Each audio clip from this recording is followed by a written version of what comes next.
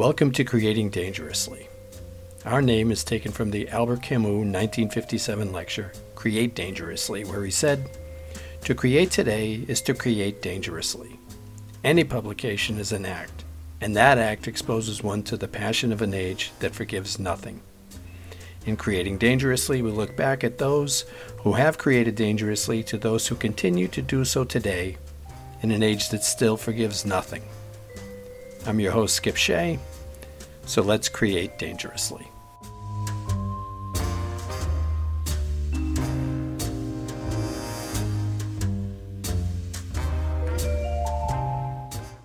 No one's allowed to smoke or tell a dirty joke, and whistling is forbidden. We're not allowed to tell a dirty joke.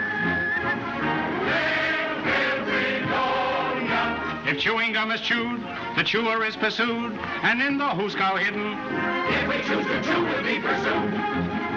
If any form of pleasure is exhibited, report to me and it will be prohibited. I'll put my foot down, so shall it be. This is the land of the free. That was These Are the Laws of My Administration from the 1933 classic political satire Duck Soup, with Groucho Marx singing as Rufus T. Firefly, the leader of Fredonia. And with some political satire, it still holds true today. And speaking of political satire today, we're going to bring in Oscar Winer Adam McKay right now to continue our discussion on satire. And Adam, you started The Big Short with a quote by Mark Twain, so I'm going to start this with another one where Mark Twain said, "Against the assault of laughter, nothing can stand." His quote on the power of satire. And you started a little bit with the other guys, but then with The Big Short, Vice, and Don't Look Up, you dove in head first with satire. Can you explain why you decided to go that route? Yeah, it was sort of two reasons. Number one, I think that Mark Twain quote is spot on. Laughter is the greatest truth detector. The example I always give is years ago, might have been like 12 years ago, maybe 14 years ago, Fox News tried to do a late night comedy show. But it just couldn't work because the jokes were about how billionaires shouldn't be taxed and Right. how people don't need universal health care. And it's like, when you heard them try and make jokes like that, you realize how ridiculous it is. So they canceled it really quickly. I think it ran like 3 episodes. And it's a great example of people just can't laugh at things that don't have truth in them. And then the second reason I started playing around with what I was doing and sort of breaking traditional story forms was I just became clearer and clearer that we're living in very unusual times, that great change is barreling through civilization. And, if I had said that 5 years ago, people would have been like, calm down. But it's interesting how I think most people would go, yeah, that's true now. So we really try to play with our storytelling structure, surprise audiences, blend silly comedy with dark tragedy, because I really believe that's sort of how being alive feels right now, both absurd and scary as hell. So, yeah, it was sort of fairly consciously those two choices were what led to what we're sort of doing now, whether it's with the feature films like Don't Look Up and Big Short and Vice, or with the shows I directed pilots for and helped set up, like Succession, and documentaries we're producing, features like The Menu, all sort of filter through that kind of premise that, man, do we need to laugh right now, and we need to laugh about things that are connected to the real world. Yeah, I agree with that. I think we need more of it. I go back for myself to like the Marx Brothers Duck Soup, and their absurd piece where if you miss it, I mean, but you cut every time Groucho during the war, you cut back to Groucho, he's wearing a uniform from a different war to just show that this continues. And I think you did the same thing in Vice with the Shakespeare scene. That this is a never-ending story of people wanting power. But yeah, the both... only thing I messed up on with the Shakespeare scene is that's actually original what they're saying, and everyone kind of assumed it was pulled from some play. And I was like, shoot, I should have made it clearer that it's actually what's in the movie is about the Cheneys. I should have had some contemporary references in there. But otherwise, yes, that was kind of the idea. It's a tale as old as the hills. So, yeah. Do you think, though, that doing this in the climate today is a dangerous thing? And I'll go back to 2015 in Paris with the Charlie Hebdo headquarters with the shooting, and someone attacking, going to Nancy Pelosi's house and attacking her husband, and Representative Conley's office yesterday, I think it was somebody went in with a baseball bat. It seems that if you're not saying what somebody wants to hear, that there is a violent reaction to it now. Well, the experience I've had has been very different, because I think what drives a lot of this anger, frustration, and sometimes outright violence, in fact, more and more outright violence, is that people just can't stand to live in a fiction. I mean, they've actually done studies on this that show that animals, need a routine based in reality, and that when the routine becomes random to the animal, that they suffer fast breakdown. And so with screening our movies for audiences all around the country, it's really remarkable how much they embrace them, because they can tell we're trying not to bullshit them. Pardon my language, but that's it's right. It's such a common term. I don't even think of it as cursing anymore. I'll say BS. So we try very hard not to BS them, and they really appreciate it. And what I've noticed is that it crosses this fictional red-blue divide that we have in our country, which is really just a lot of people having responses to a ceaseless economic attack, ceaseless attack on our environment, on our way of life, on our safety. And you just see people respond differently. And the powers that be were like, oh, well, let's use the trauma we're putting on people also as a means to divide them. So we've had some remarkable screenings where it's so heartening, where you see very entrenched Republicans, corporatist Dems, left-wingers, actual progressive left-wingers, all like rally around a screening we've just had. Now, don't get me wrong, you're never going to make a movie that has 100% of the people on board.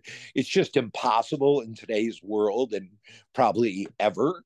But right. I have noticed that it's really interesting how these movies play, just because we're not towing the prevailing fiction party line. And you can really feel people relax and feel less pressured and laugh and sort of agree. I mean, we got some good reviews on Don't Look Up from very Republican sides of the fence, like very conservative sides of the fence.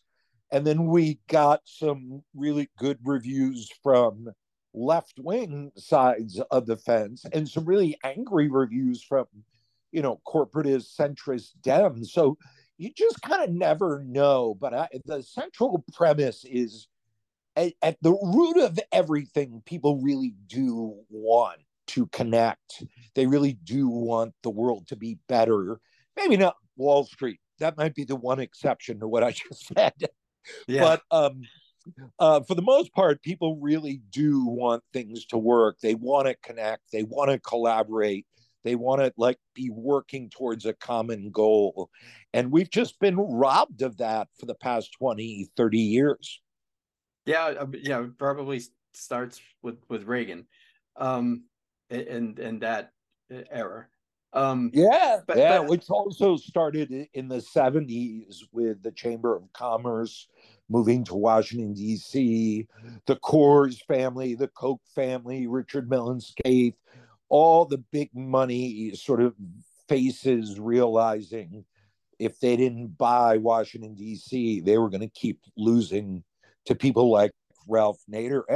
And people like to deify Jimmy Carter, but he played into some of that as well. I mean, don't get me wrong, he's a good guy, but he was kind of the first neoliberal yeah, sort of corporatist Dem.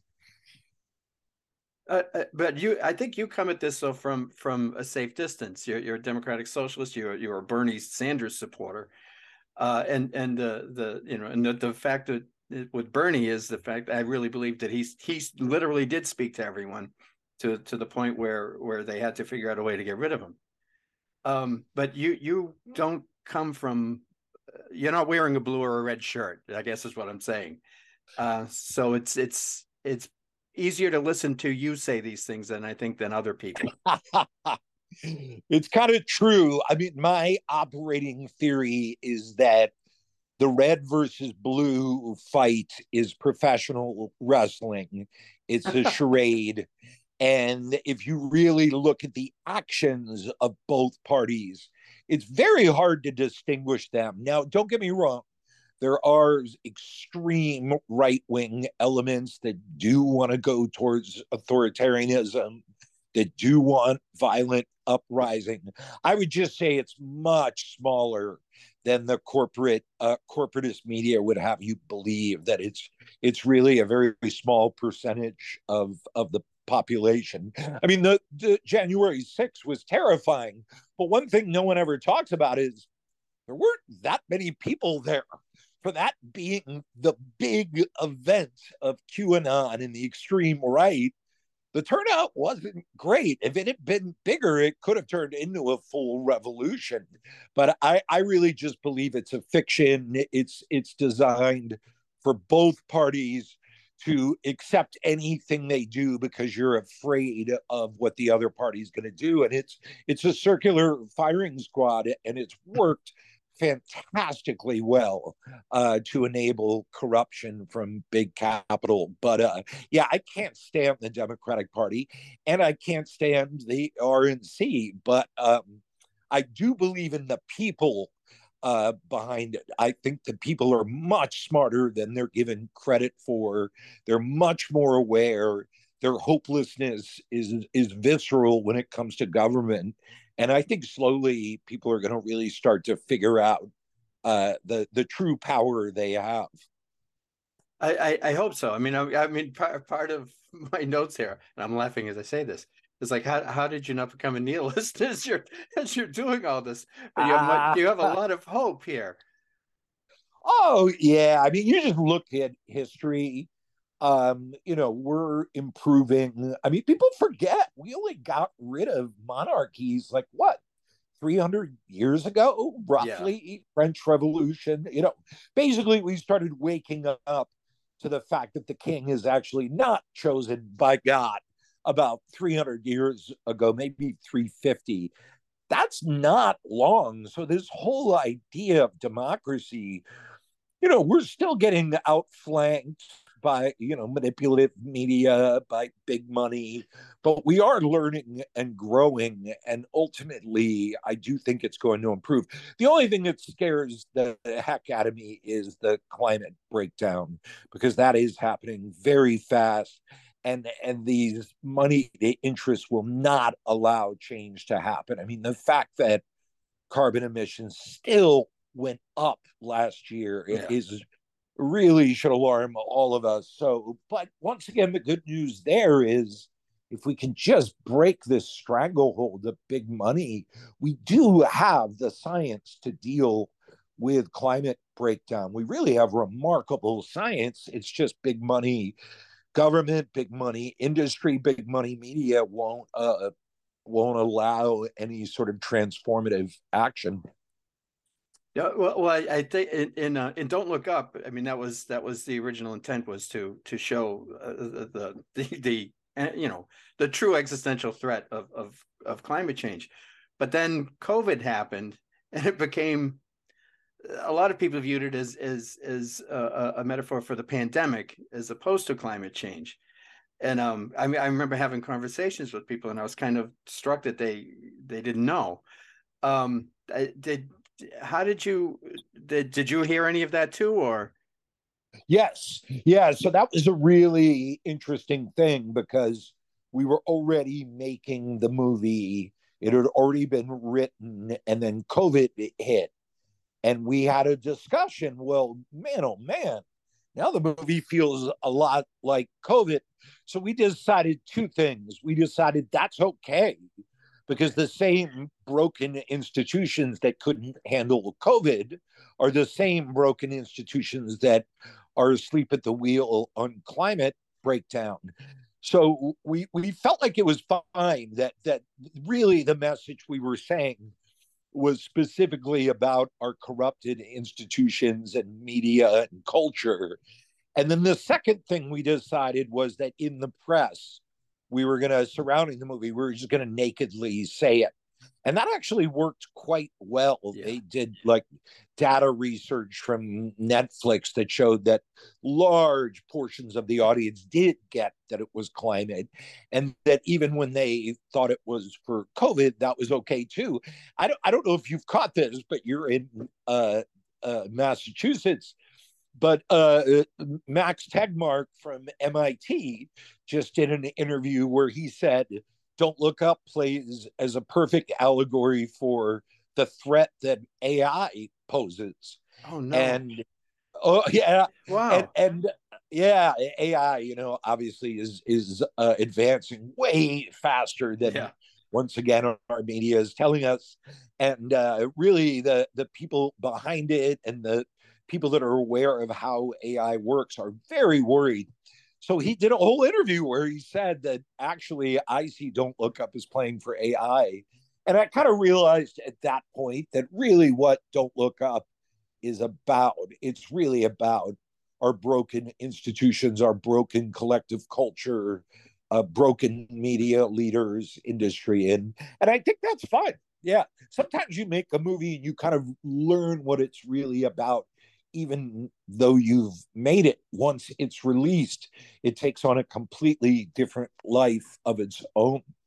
Yeah, someone once said to me, when you create a piece of art, once you put it out there, you no longer own it, and I think that is true.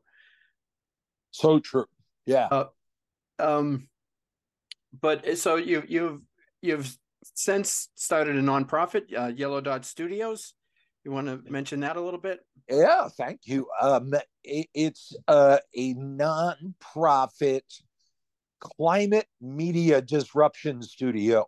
I've got to think of a niftier way to say it than that. That is very unwieldy. But essentially, what it is we're making videos, memes, ads, documentaries, anything you can think of to take the fight to the oil companies and the privatized media.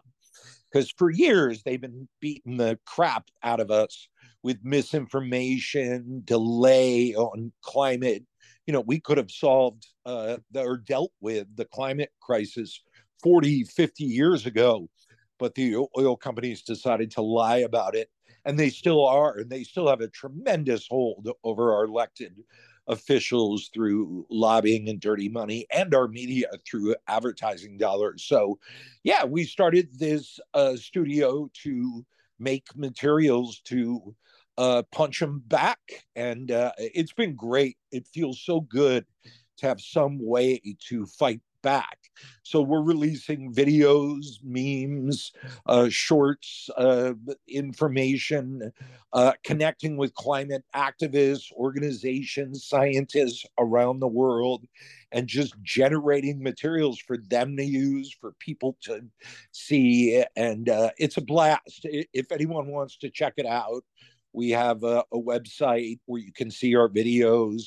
You can sign up for our weekly media blast, disruptive media blast. We're calling it the weather above ground. And, Great. and obviously we're a non-for-profit, but we tell people like the billionaires aren't too crazy about us because we have to kind of deal with wealth inequality. So we're kind of going the Bernie road where if anyone wants to give $5, $10, $100, whatever, you can do it on the website. And we're across all the social media platforms. If anyone wants to follow, check us out. But yeah, it's been great. We're in week 2. So we've just started. Yeah, I saw a commercial for Big Money and I thought that was terrific. I think that's I mean you've mentioned it several times, and I think that's the key is the big money, and I understand that's also what Average Height and Average Build is tackling in its own metaphoric way. True. Yeah, we're hoping. I mean, unfortunately or fortunately, there's a giant Writers Guild of America strike. Right. So we were about to come out your way to Boston and the surrounding areas and start filming this movie, but it's on hold right now. But we'll get to it at some point. But yeah, that whole movie, I mean, it's a comedy, it's kind of a thriller, but it at its root is showing the system of how big money takes over government and captures our country and other countries. But it's a pretty unusual movie. I don't want to give too much away, but it's definitely a comedy, but it's also a thriller. It's it's an interesting one. Yeah, well, I'm looking forward to that. Hopefully, you'll be shooting back in Worcester again too. I know you shot some of Don't Look Up there. We did indeed. I hadn't been back to Worcester. Oh my gosh, like in 25 years. It's a lot different now. I didn't recognize it. It was crazy. I saw like an artisanal bread store. Yeah. Like, yep. I mean, when I was there was like liquor store, maybe like black coffee at a diner, and then some fast food, fried food places. And that was about it. And I couldn't believe how different it looked. We went by my old house, and it seems like the town is really doing great, has really found a new gear.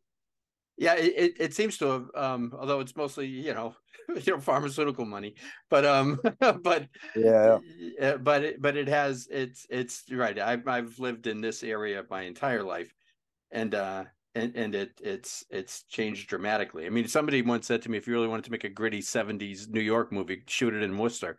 But you can't say that anymore. Wow. It has a much better feel to it. But I want to jump back to I had to bring the Worcester piece up, but I wanted to. Heck yeah, of course, Worcester's strong. Jump back to the corporate media, because and I think this is again the importance of what you're doing, because it's at some point the place where everybody got their news was on the comedy channels, because you couldn't get it anyplace else where someone would tell you the truth. And I'm referring mostly to Jon Stewart. He kicked it all off, because it is fighting disinformation when there's that much money behind it with corporate media. It's a huge challenge. I mean, that's when I was waffling on nihilism. I'm like, how do you beat that?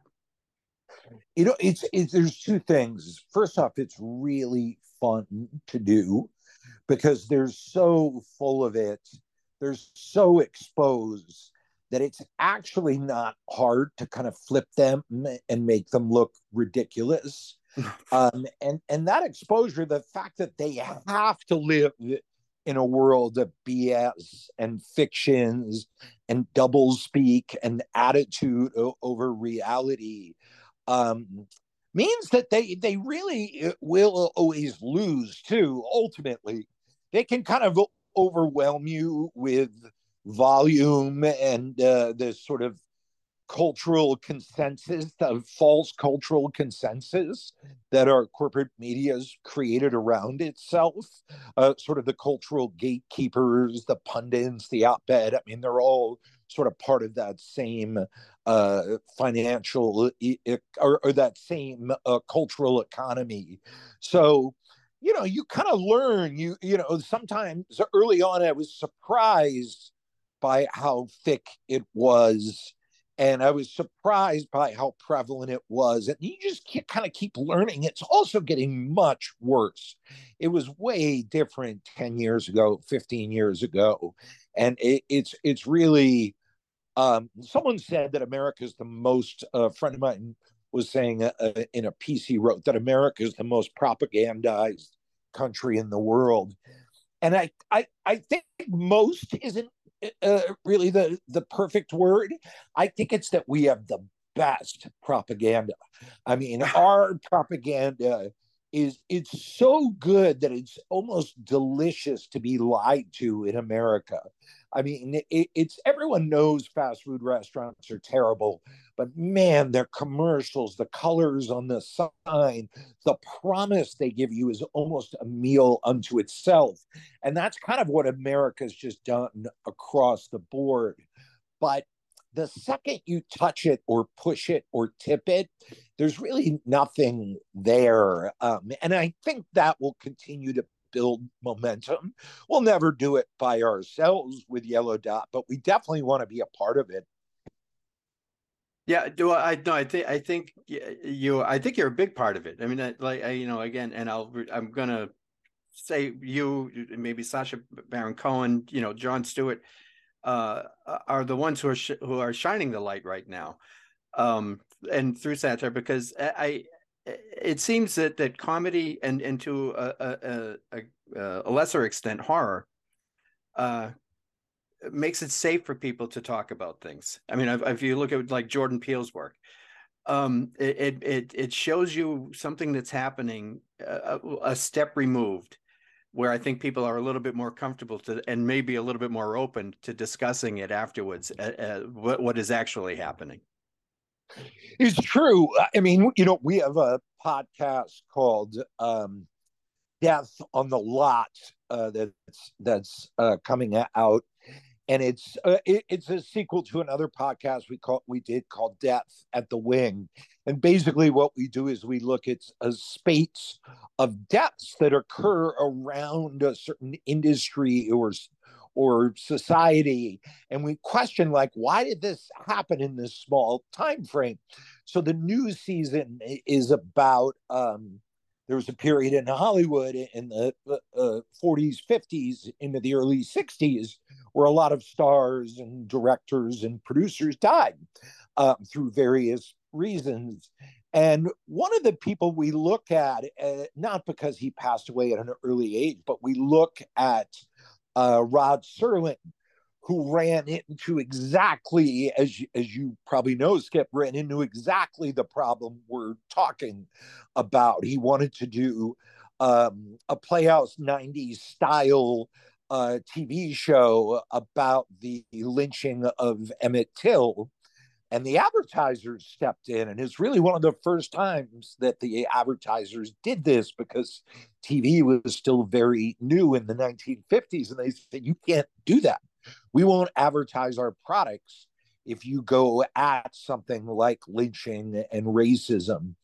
And Rod Serling wrote an op-ed, I think it was in the New York Times, saying, hey, everyone, this is a problem. Like, this is censorship through, you know, capitalism, through privatization. And, you know, of course, people talked about it for half a day, and then everyone forgot about it. So he realized if he was going to do these stories, he had to turn them into allegories, and he created the Twilight Zone. So we talk about this in this new podcast we have coming out. And the question we have is like, wow, that's incredible that Rod Serling did that. It's very clever, it's very resourceful, but ultimately, is it still a defeat? Is it still a capitulation? Because there's a lot of people when you speak in allegory, you leave behind. There's a lot of people that, explicit language has a real power to it. I mean, you look at a play like Waiting for Lefty, you look at a movie like A Face in the Crowd, very explicit stories that were saying what they are. Or even recently, the Iranian filmmaker Jafar Panahi, his new movie No Bears. Oh my God, it's so good. And he toys with explicit, talking about what you're talking about, and then he kind of mixes some allegory in. And so that's something with Yellow Dot and a lot of what I've been doing lately, where I take great pleasure. It feels like a release to just say things nakedly, because it's been so long since we've all collectively done it. Wow. That's true. Well, and hope, are we collectively doing it, I guess, is the question. I mean, that's the problem, I think. I'm hoping. I'm turning to you for hope, I guess. Well, I really think we can each do it. This is another thing that sort of robbed us of a lot of our power. You talk to anyone who's in marketing or advertising, big, the high level marketing and advertising, you know what? They all get paid billions. And I think it's a $60 billion industry a year in the US. It might even be higher now, advertising. All they're trying to do is replicate word of mouth. That word of mouth is still the most powerful force for selling a product, a movie, a political movement. So I tell people when they're like, God, the climate is so overwhelming. It's so overwhelming. What do I do? And I was like, honestly, just talk about it. Like, bring it up. And it's really shocking how much momentum it can cause and how it can take people to the next step. So the thing I constantly say is like, look, there's three stories that we're living in right now. There's three realities that are kind of affecting everything. Number one, big global money, swamped governments all around the world, swamped media, swamped cultures all around the world. And number two, the climate is breaking down at a freakish fast pace because of fossil fuels and greenhouse gas emissions that we're not cutting at fast enough pace. And then number three, most people are traumatized because they're under constant predatory economic attack. Yeah. Their environment has gotten more violent, less stable. Basically, those three realities. And if you look at everything through those three realities, it works pretty well. I mean, there's no way to look at everything in a way that's the same and it works all the time, but those three realities. And so I just try and talk about those three realities whenever I talk to friends, family, friends I haven't seen in a while. And I don't bring it up in a way that's a bummer. It's just that, if we're going to live in reality, we have to talk, we have to communicate in that reality that we're living in. And so much of the way we're used to talking from the past 40, 50 years is just a fictional world that no longer exists. So, yeah, the thing I tell everyone, what can I do about climate? What can I do about all this, grotesque money that's corrupted everything? And I'm just like, talk about it, talk about it, talk about it. Bring it up casually, make a joke about it, reference it, act like everyone knows. And it's really, really incredible the difference it can make. Okay, well, I think that's the perfect note to end on, to get everyone out there to talk about this. Because and that's what we're hopefully we're doing here as well. Because it's these are daunting times, but I just revisited all of your movies again, before this, and I even the at the end of Vice when unapologetically Dick Cheney tells us what he thinks. I still walked away with a sense of hope, because it was exposed. You still have fresh in your mind the names of the people that he had tortured.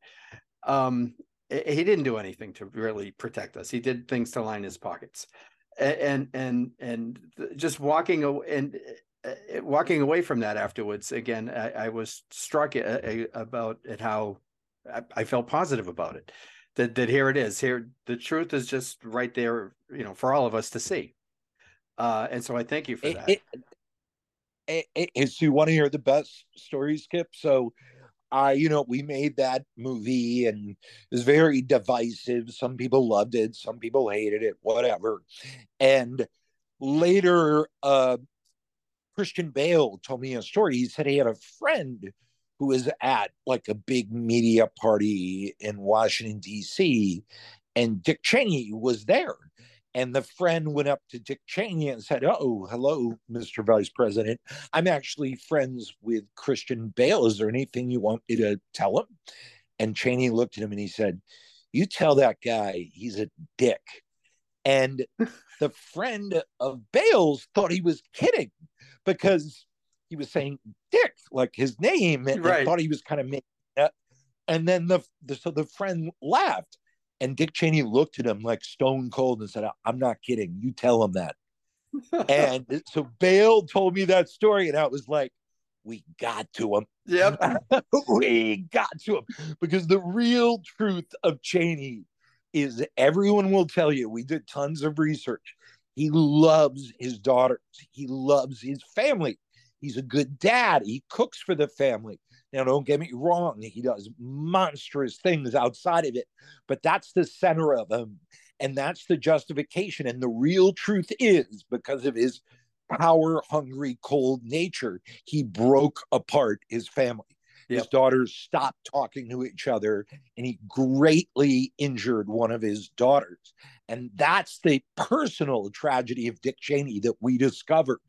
And so I heard that story. So you're right. Like, it was a divisive movie, blah, blah, blah. But when I heard that, I was like, every bit of it was worth it. No one gets away. Everyone has to live with themselves inside. And he knows it's true. Yeah. No, right. Yeah, right. The truth.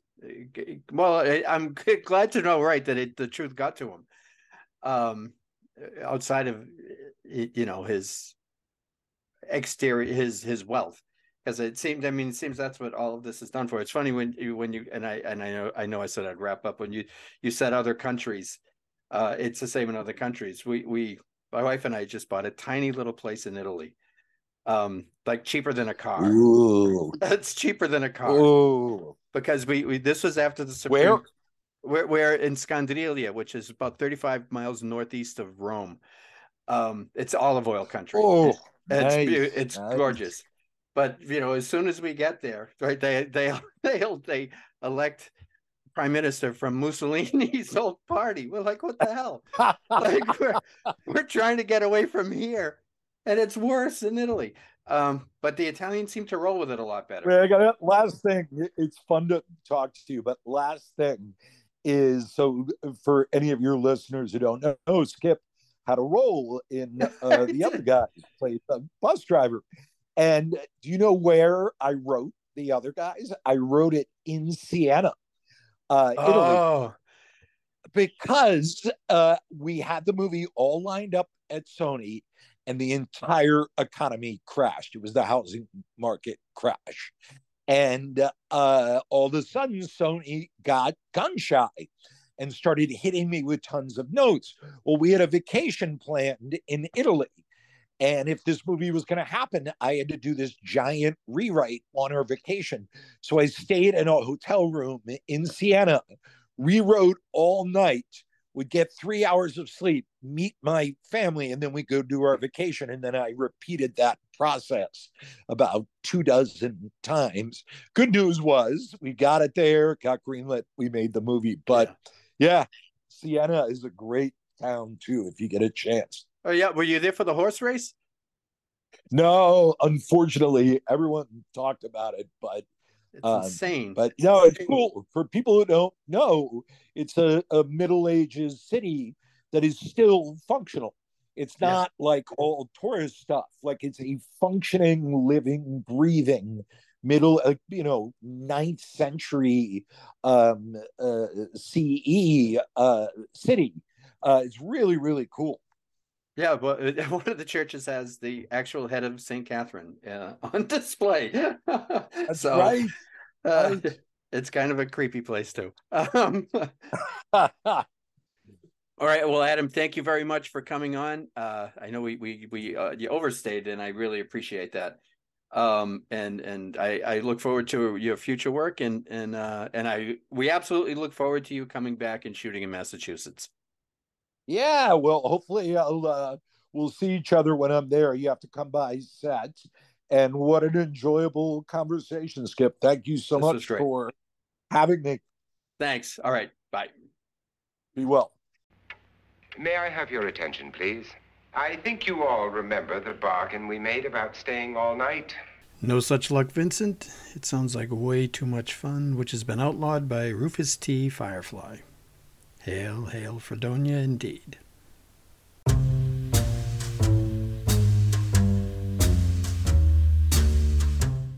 Thanks for joining us today, folks. Our opening and closing themes are by Shane Ivers.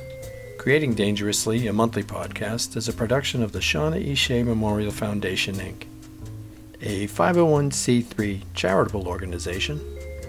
All views and opinions expressed in Creating Dangerously are not necessarily those of the Shauna Foundation and its affiliates. Not that we have any. They are only the opinions of the hosts and the guests. See you next month, and remember, keep creating dangerously.